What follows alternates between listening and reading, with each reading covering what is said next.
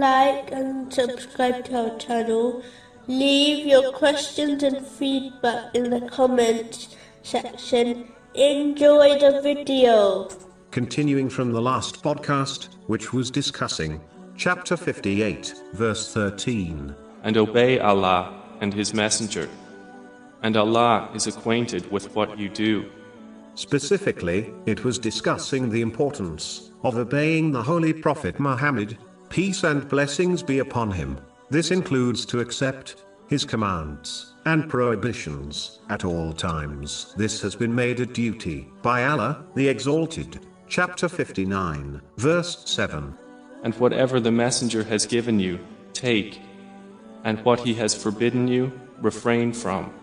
One must give priority to his traditions over the actions of anyone else, as all paths to Allah, the Exalted, are closed, except the path of the Holy Prophet Muhammad, peace and blessings be upon him. One must love all those who supported him during his life and after his passing, whether they are from his family or his companions. May Allah be pleased with them all. Supporting those who tread on his path and teach his traditions is a duty for those who desire to obey him. It includes loving those who love him and disliking those who criticize him, irrespective of one's relationship with these people. This is all summarized in a single narration found in Sahih Bukhari, number 16, which advises one cannot have true faith until they love Allah, the Exalted, and the Holy Prophet, peace and blessings be upon him,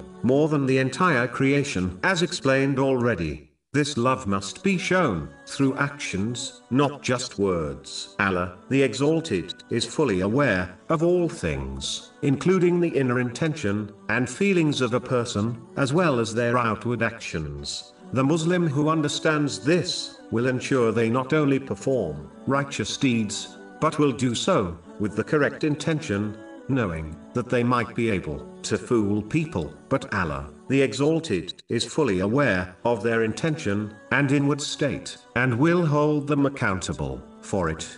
A Muslim acts on this name by striving to gain and act on useful, worldly, and religious knowledge, sincerely for the sake of Allah, the Exalted. In addition, they will constantly supervise their own inward and outward states. Through this, they become aware of their faults and strive to rectify them. A Muslim should not live heedless to their purpose of creation.